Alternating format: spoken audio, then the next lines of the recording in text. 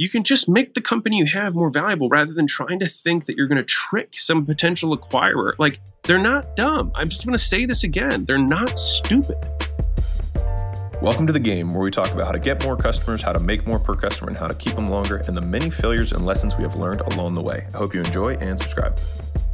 I'm going to talk to you about why starting a software company as an information and service marketer, e-course, guru, etc. is a terrible fucking idea. And if you don't know who I am, my name is Alex Hormozi. I own Acquisition.com. It's a portfolio of companies that now does over $100 million a year. In this video, I'm just here to trigger a handful of you and hopefully give a warning, a strong warning to those of you who want to do it. Now, the question you might ask is, why would somebody want to start a software company when they have an e-learning course, service, etc.? Well, I'll tell you why. It's because they think that, one, it's going to make their service company stickier because they're like, software is sticky. No. Software is not sticky. Really good software is sticky. Your software will not be sticky and will just cost you a lot of money. But let's just say that's number one reason that they want to do it. The second reason that they want to do it, and this is the even shittier one, is that they think it's going to give them a really good multiple upon exit, all right, when they sell their company in the future. Now, let's start breaking down why this is such fucking terrible advice and idea in general. Now, if you even look at the entire info, guru, etc. space that's out there, how many of them have had big successful software exits? I'll wait. Right. There's only one guy who may have an exit, and that's Alex Becker. And it's because he made the flip from being a guru and selling courses and things like that to a true software entrepreneur. The problem is 99% of people want to continue to run their info business and then drive it to a software company, in which case they do both kind of shitty and never actually get A, the exit, B, sticky software. And so they end up just having a kind of shitty mix in between because there's another person who's trying to solve the exact same problem and doing it better than them because all they focus on is the software, right? And if you're getting into the software game and you think that like, I'm just going to market it and it's just like a course and then people are just going to have to stick with it because I introduced them to it, it's not true. That's not going to happen. You have to be really good at software and really know a lot about the business. And not only that, software is one of the hardest businesses to get into for a variety of reasons. Number one, it costs money to develop stuff. Now you're like, I'm going to have an offshore team. Has its own risks, right? And making sure that the product is actually what you want. But let's just assume that you have figured all that out, right? You have the cost of development. That's number one. Number two, the people you're competing against now are software people, and they are much smarter in general than I would say the guru world is at large. And that's because there's real money to be made there. But it is a high stakes game. And if you look at like the VC world, venture capital, angel, things like that, the reason that their portfolio theory works is because they make 100 bets knowing that 2 of them are going to carry the entire portfolio. The thing is that when you are one of those 100, the likelihood that yours succeeds is very, very low. And so what you do is you take your eye off the main game and then play the 1 in 50 game likelihood of succeeding. And then you end up basically destroying both and wondering. And then what happens is sunk cost fallacy kicks in. And you're like, well, I put all this money in, I put all this time in, I said it publicly, my ego's now attached to it, etc. Then you wanted to be like, I'm a smart cookie.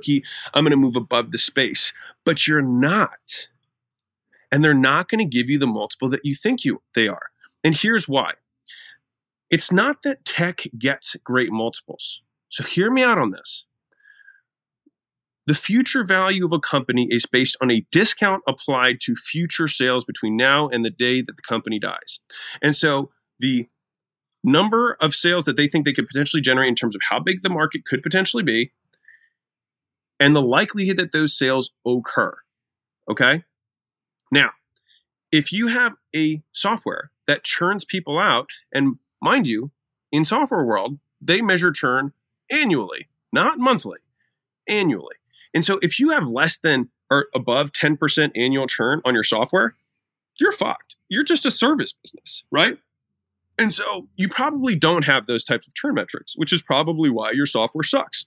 And so unless you're a hardcore, true God, balls to bones software entrepreneur, and you know everything about that world, and you're willing to risk it to go all in on this, which is why a lot of these guys use funding up front, because sometimes in a lot of software companies need to have funding in order to get the initial stuff off the ground so they can get market share and then they can start upselling people later, right? It's a much more competitive space. And so I just see so many people trying to do this, and it's just not what you think it is, right? Like, It's just based on how likely the sales you have in your business are to occur in the future. Okay. So insurance, for example, gets good multiples, and it's because the likelihood that people continue to stay and use the same insurer is high. It's not because tech is magic or insurance is magic or whatever is magic. If you have a service business that never loses anyone and each client continues to spend more with you over time, you're going to have a very valuable business, period. You'll get a much higher multiple, right? Because all they care about is how likely, what's my risk, and then what's my upside, right? Like that's what they're looking at. And then how likely is it that either of those scenarios occur? And that's called risk-adjusted return. And so if you have something that people never stop paying for and they continue to buy more of it and you have more people that you could sell it to in the future, that's a very attractive business. Software is just a vehicle to get there. People think that they're just going to slap some bullshit software that they paid, some dude in Bangladesh $50,000 to put together and think that they're all of a sudden going to take their 2 million profit business and get a 20x top line multiple on it. It's horseshit. You're not going to get that. Like the people who are going to give you the money are smarter than you. They're smarter than me. They're smarter than all of us. And the reason they have $100 million to give you is because they're not fucking dumb. Think about that. They got the money because they earned it. They're not stupid, right? They get it by making the right bets. Real quick, guys, you guys already know that I don't run any ads on this and I don't sell anything. And so the only ask that I can ever have of you guys is that you help me spread the word so we can help more entrepreneurs make more money, feed their families, make better products, and have better experiences for their employees and customers. And the only way we do that is if you can rate and review and share this podcast. So the single thing that I ask you to do is you can just leave a review. It'll take you 10 seconds or one type of the thumb. It would mean the absolute world to me. And more importantly, it may change the world for someone else. And I mean, I heard this one the other day. So what I'm going to do is I'm going to get people to subscribe to my software for my mastermind, right? And then I'm going to classify it as a level of the software. They're not fucking idiots. They know it's not software that people are using because they're going to look at time on screen. They're going to look at daily users and look at how much each of the elements according to where they want to drive value for whatever they're buying it for. They might be buying it to plug it in. They might buy it because they think they can expand it. They might buy it for a variety of reasons, right? But the real is that most of them never get bought. And it's because they're actually bullshit software made by people who don't understand software and think that they're going to decrease their churn or somehow make their business more valuable. And neither of those things are true. And what ends up really happening, the vast majority of the time, is that the product you make is not the best one on the market. You start pitching it to your customers and they start complaining and they will tell you that it's not the best one. And then you feel like you're losing integrity because there is a better person on the marketplace that is better for solving the specific problem. And if you do have a real competitor in that place who really does play the software game, they'll just look at your shit and copy it in 2 seconds because software is a competitive space. And then they'll have all your stuff plus theirs and a better user experience than you have and probably for less. And so all of a sudden you're hawking something that just has a worse value proposition, but you feel invested because you spent all this time and effort and you feel like your identity is tied to it. And then all of a sudden your bravado kicks in because you don't want to be seen as a failure publicly, right? And so recipe for failure. And so instead, Alex's recommendation is stick to your game.